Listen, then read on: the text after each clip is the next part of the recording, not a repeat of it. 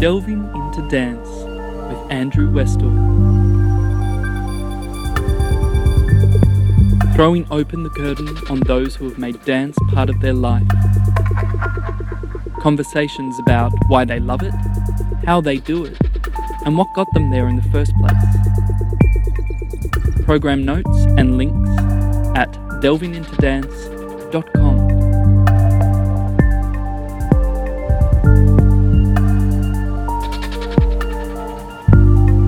Welcome to the second episode of Delving into Dance, where I talk with dancer and choreographer Stephanie Lake. Stephanie is known for a strong choreography with a distinct rhythmically driven work. We started our conversation talking about the difficult switch between a career primarily dancing and moving into a career of choreography. I had a real, honest to God, a real crisis. It was awful. Yeah, it was deep and it was horrible. Yeah, I just reached a point where I saw that I had to, there was going to have to be some kind of shift for me in order to continue in dance. I couldn't be a performer forever, even though I have continued to perform, ironically. But I could see that that was winding up. And I knew that if I wanted to keep going, I'd have to shift my focus more seriously into choreography. But yeah, I really wasn't sure if I had the energy or stamina or the kind of force of will to make it happen, because I saw those that succeeded as being incredibly tenacious and good at networking, and I had this sense that it was some kind of game that you had to be good at playing or something, and I really didn't think I had the capacity or desire to play that game. Are you playing it now? No, I don't think so. No, I think that was a negative perception, actually, because I have continued. That was quite a few years ago. It was kind of right at that low point of feeling like I needed to close the door on dance and let it go and shift into something else entirely. It was kind of right at that point that a whole lot of opportunities, big doors swung open that I didn't even knock on. So that was very confirming, obviously. What have you transitioned into? To be honest, I still fantasize about having a menial job most days. Like just before I have to go into rehearsal, because I get so nervous going into rehearsal. I don't think people realise this, but I get really nervous having to direct people. I'm kind of not comfortable with it. I'm not entirely comfortable with having to be in front of people and have people look at me with expectation. So I have these fantasies about jobs where you're not witnessed, jobs where no one's looking at you and watching your decision making. I really envy, like my partner Robin Fox, his composer, and I'm super envious of his process, his creative process sometimes, because he gets to just sit in a room and work on things, and if they're shitty, he can trash them. No one has to see his mistakes. But I feel like working on choreography, you're just so witnessed all the time. It's really tough. Are you more of an introvert then? Maybe. Yeah, I don't know, because then it's always just the moment before I go into the studio that I feel anxious, because once I'm actually in there and doing things, I enjoy it, and I think people probably think of me as quite comfortable in that setting.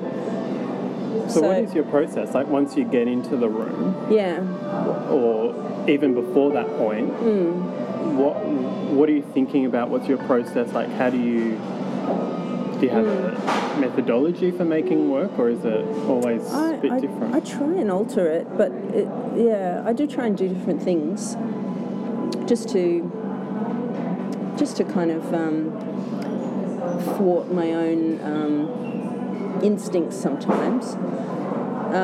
But yeah, I do lots of writing and scribbling and sketching of things and before I go in. And I always plan the day into kind of 2-hour blocks, and it's hilarious because I never ever follow it, but I always plan the day. it's somehow comforting to know that there is a plan from which to deviate. So, yeah, I would, and it's usually very basic. It's like, okay, work on that section for the first part, and then work on these solo materials, and then work on putting those solo materials together, and then work on this experiment, and then do this, have this conversation, and like it's quite specific. But yeah, never ever followed, which is silly, isn't it? But it's comforting to have a plan. You mentioned Robin before, and Yeah. you work a lot with Robin on works. How do you balance both your relationship and the artistic and creative? Oh, it works so well for us. I think we're really lucky. Yeah, it's kind of symbiotic. It's great. And very low stress. And I love that we can just, that you don't have to book in a meeting to have a collaborative chat.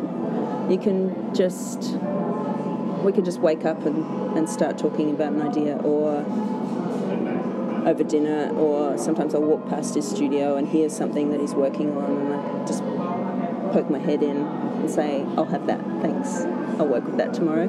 It's very convenient. And there's a real shorthand in the way we talk to each other. But yeah, it's been nothing but positive for me, actually. Kind of means you don't switch off though, right? Oh yeah, well there is that. Not that That's what TV's problematic, for. but is that your unwind? Yes, I'm a complete TV addict. What's on the dial at the moment? Yeah, we're looking for a project. We completely failed last night. We tried to start 3 different series, and none of them took. We were like, misogynist, just off they went. No way. But both of us are quite obsessive, I think. So we are I think we'd both be thinking about the work that we're working on anyway. I find it relieving to be able to talk to him about what we're working on at any time. And often it diffuses the stress or anxiety about it, just to be able to talk about it any time. Yeah, it unbraids the anxiety sometimes, rather than building it, because I just think it's good to have that outlet. But I guess so. It's true. The negative is that it is harder to switch off, but the positives outweigh the negatives by a million miles. Yeah. But actually, at the moment, we're not working together. I'm working with different musicians at the moment, and it's very different. I think there's a lot I take for granted working with Robin. Yeah. Have you got that shorthand? I'm a bit bossier. Yeah. Less boundaries. Yeah, less boundaries. Yeah, definitely. No, it's a great thing, and very unexpected, because because we fell in love first and then started working together. It wasn't the other way around. So, and I wouldn't have anticipated that his music. I was very attracted to his ideas, but I didn't necessarily expect that we'd end up working together as much as we have. Put it that way. Yeah. It's been a surprise. You started dance in terms of, for most females, quite late. How old were you when you started? Well, I did a bit of figure skating when I was younger. I don't know if that counts, but I did do some figure skating when I was young, because I grew up in Canada, and that's what everyone does. And I did do a few jazz ballet classes when I was younger, but I really disliked it. I was very intimidated by my teacher with a high-cut leotard and kind of aggressive methods. So I was in danger of being turned off dance altogether, but then I took up contemporary when I was about 14, which is quite old, particularly for a female dancer, but it was pretty instantaneous. I was really into it from the moment I started, and just wanted to do it all the time, but never thought that I just thought it was going to be my hobby. I didn't think that you could start that late and pursue it as a profession. No way. That's crazy talk. Because I'd look at the dancers, this is in Launceston, I'd look at the professional dancers in Tas Dance and just thought they were gods, with incredible technique and those kind of pointy feet and amazing smooth skin. And I just thought that was a completely unreachable unthinkable. So when did you decide that actually you can make a profession out of this? Or when did it become more than just a hobby? Well, I went travelling, worked in a sandwich bar and the Coles Deli for a year and saved up enough money to go travelling for a year. And while I was away for that year, I thought I really have to make a decision about what I'm going to do. Wanted to go to university, didn't know what to study. And it sounds corny, but I did have an epiphany. I had a vision of myself dancing, and in that moment I thought, it sounds really corny when I say it out loud, but I did think, it's dance. Like, it was like very clear. And the thought was, just do what you're most interested in. Why? What are we questioning here? Just do the thing that you're most interested in. And I had absolutely no expectation of ever making any money from it. Fully expected to kind of do other things to earn money, but I just wanted to study dance and hopefully maybe be in someone's fringe show or something. Like, that were the heights of my ambition, honestly. So in terms of starting dance late and then studying dance, did you bring another aesthetic to your practice? Yeah, I think so. Being that you didn't have the dainty little legs and the... Technique, it's called. I think I did, actually. Yeah, I had a kind of freedom and sense of my own creativity, I think, that maybe people who'd, particularly girls, who'd done a lot of training, classical training or any kind of training, I don't know, my impression was that there were a lot of restrictions, a lot of things to undo, a lot of things to kind of unpack and unravel, and I didn't have any of that. I was a bit of a blank canvas. So by the time I went to VCA, I was totally confident to improvise and to make things. There was no separation between being a dancer and being a choreographer. That was all just intertwined. They were braided together, and so yeah, I think I was lucky that I didn't have those kind of aesthetic restrictions or technical restrictions that I had to kind of undo. But having said that, there was a lot I had to catch up on in order to get to a place where I had enough of a technical foundation to work as a dancer. Did that challenge other people's expectations in terms of starting dance a bit later and being, I guess, throwing yourself into learning and trying things out? Yeah, I always felt like a bit of an outsider at VCA, actually. I always felt like a bit of a hippie kind of. I never had the right shoes, and my hair would never go neatly into a bun and stuff. And yeah, I didn't feel like I didn't know any of the ballet language. I didn't know the terminology. I felt like a bit of a foreigner in some ways. But I think that actually that can be a positive, because you want individual voices in It's almost in that the arts. maverick streak. And it's a hard thing in dance, because I think particularly if you've done a lot of classical training, you are taught from a very young age to fit into the unit, particularly as a female. It's about replication and unison and fitting some kind of mould. So that was never in my psyche, I guess, because I was so clearly never going to be in the classical world. I had no desire to be, but I think it had that early experience in dance had a huge impact on my sense of where I sat. Did your movement kind of challenge some of those gender expectations? I loved to lift the boys, for example. Yeah, I was always really, really comfortable with that, and I kind of felt like it was a feminist statement to do that. I loved that. There's a thing called Friends of the VCA. At VCA, it's patrons, people who donate money, and every so often they get invited to come in and watch little excerpts of things we've been working on. And I remember there were tea and sandwiches, and we were asked to mill around and chat with the friends of the VCA, and some diminutive ladies looking up at me with kind of like sour faces, really, and they just scowled and said, "Oh, how do the boys lift you?" And I just looked down at them and said, "I lift the boys." And I was really I was really proud of it. I was a bit of a thug, I suppose, but yeah. How did they respond to that? I think they just moved away. They were not into it. You know, in terms of making a work, you know, where do you look for your inspiration or for your ideas?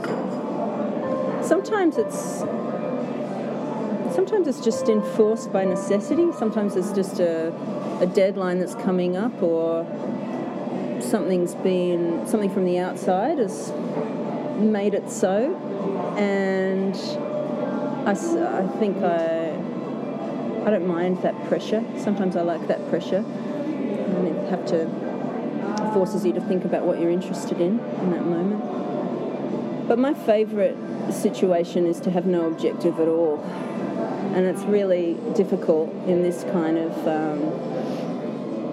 the way the funding system works. It's just not it's not feasible to say, I'd just like to make a new piece. I don't know what it's about, but I'm going to make a new one. I wish you could just say that in a funding application, but it's not possible. So you have to say that it's about climate change or something, and then you start with that, and then you just do what you want, is my experience. But actually, it's useful sometimes to have to articulate what your idea is, either if it's a commission situation, to have to say what your idea is for the piece, or if it's an application for funding or something. It's useful. But my favourite situation is to have just an open brief where I haven't had to say what the piece is about before starting on the work, and letting it evolve in the studio and seeing what it's about at the end of it. In terms of commissions and working for companies or education institutions, etc., or your own work, how does it change depending on who you work on? Like, is the output very different, or I guess the process? Yeah, it's radically for example, different. working with a Sydney dance company, highly proficient dancers, as opposed to people you collate yourself because you want to work with them, and it's radically different. And there are pros and cons to both, honestly, because I like you use the example of the Sydney dance. The process of making the work is so collaborative, and I respond a lot to the dancers that are in the room, and we make the work together. So to work with dancers that have come that don't have the same experience as me necessarily, who bring other physicalities, I love that. It's really interesting. I feel like it's a bit more of a known quantity. If I've chosen the cast, I've chosen them for a reason, and there are things that it's a bit more curated, you know. I know what to expect, and I have an anticipation of what the combination of those people will mean. But yeah, like I recently worked with Dance North, and I hadn't worked with any of those dancers before, and that was great. The way they train is quite different to my experience, and it really affected the work in a good way, I thought.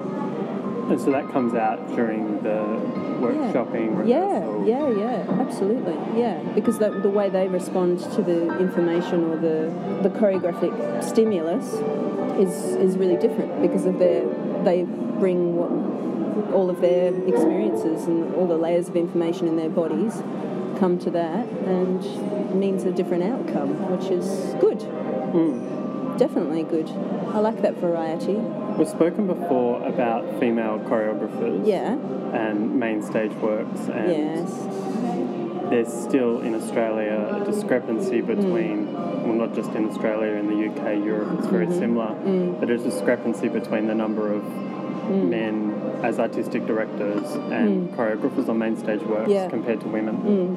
It's funny because in my own experience, I've been mentored and inspired by a lot by women. You know, one of my major inspirations is Lucy Guerin, for example, who's started her own companies, highly successful, and a brilliant leader in the sector. So it's not like there's a vacuum of female choreographers or artistic directors in my experience, but but this is quite a small world. The contemporary dance world is relatively small. I think we're talking about the bigger picture, particularly the big ballet companies, perhaps, because that's where 95% of the money is. And although I haven't yet been in that world, my impression from the outside is that it's something to do with the culture, and we touched on it before, something about the way that the expectation on young female dancers in their early training.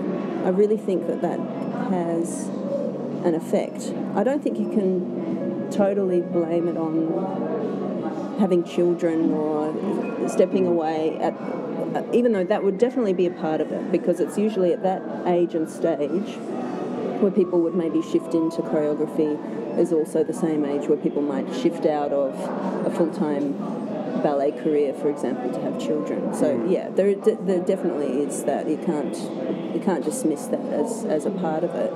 But I think it's bigger than that. Just anecdotally, people that I know that operate in that world and with larger companies definitely talk about being overlooked. Females are overlooked, and young men are really targeted for opportunities. It's probably not even conscious, and I think that's the problem. It needs to be. I think at this point it's so clearly a problem. And it's kind of disappointing that it's not in the conversation. I think it needs to be in the conversation. I think they've addressed it in theatre, and it's had an effect, right? There are programs to give opportunities to female directors, and it's had a massive effect. Are your children in dance? Oh, one of my daughters does hip-hop and contemporary, but she's just going to do contemporary this term. I can't bear the music for hip-hop. It's terrible. It's about one-night stands and stuff. It's just so off the mark for 11-year-olds to be dancing to that. But I didn't say that to her, but she's neither of them have any interest in being dancers, but they just do it for fun. Is that a relief? Definitely. They can work the mundane jobs that you've always desired. Oh, yeah. The opposite of a dance mum. Anything else. No, they're both very high achievers in other areas, so... What's the future, 5 years? I don't know. I've been thinking about this a bit. This last 5 years has been so amazing and unexpected. Yeah, I don't know. I've got my private dreams. I've always got to have some kind of... I've got a vision. Yeah, nothing ever happens the way you expect. I'm slowly working at building my company, but there've been so many great opportunities with commissions from other companies as well. So I'm really, if those opportunities come, I just take them, because it's just such a great situation. But yeah, I'll still be making dance in 5 years, and I wouldn't have necessarily said that 5 years ago. So that's a good feeling to know that. Is that about the opportunities again? Like being given those opportunities, I guess, to give you the confidence to continue making the work and paying the bills? Yeah, definitely. Yeah, I've really enjoyed the last few projects I've worked on. So, that's such a lie. What am I saying? I had like a complete nervous breakdown on the last one. I'm so revisionist. Once a show has happened and it's kind of worked out okay, it's rose-coloured glasses all the way, and I just say, it was great, I loved it. It's really not true. I go into complete panic attacks, but I think in terms of the reception of the work, you can't just throw that out there and then... During the making of the work, I get quite, I find it hard. I have so much doubt, and it's terrible. It's really crippling. But I think I'm getting a bit more, just more at peace with that, with the pendulousness of that. Is that related to a deadline, like in terms of? Not even, no, because I think I'm relatively quick at making material, so I always trust that I'll finish the work in time. It's not that, it's just whether it'll be any good or not. And I always think it's going to fail. But I think probably you ask anyone who's making anything or writing anything or making anything from scratch, they probably feel the same. There's always a point halfway through where it just feels like a hot mess.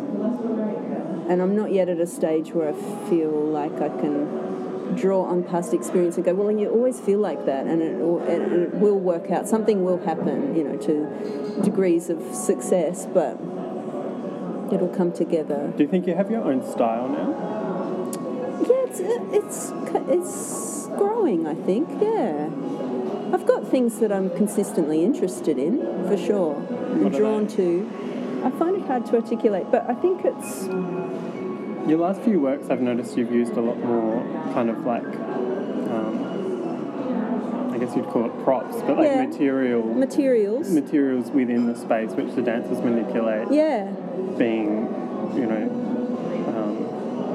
polystyrene balls or stuffing foam. Yes. Well, I had a lot of fun with that stuffing foam. So that was circumstantial because it was commissioned from the college, and so there's a set designer. It was partly because I didn't have to consider tourability or think about how this will pack down and ship if it tours, and usually you have to think about that and try and make it as minimal and cheap as possible to move.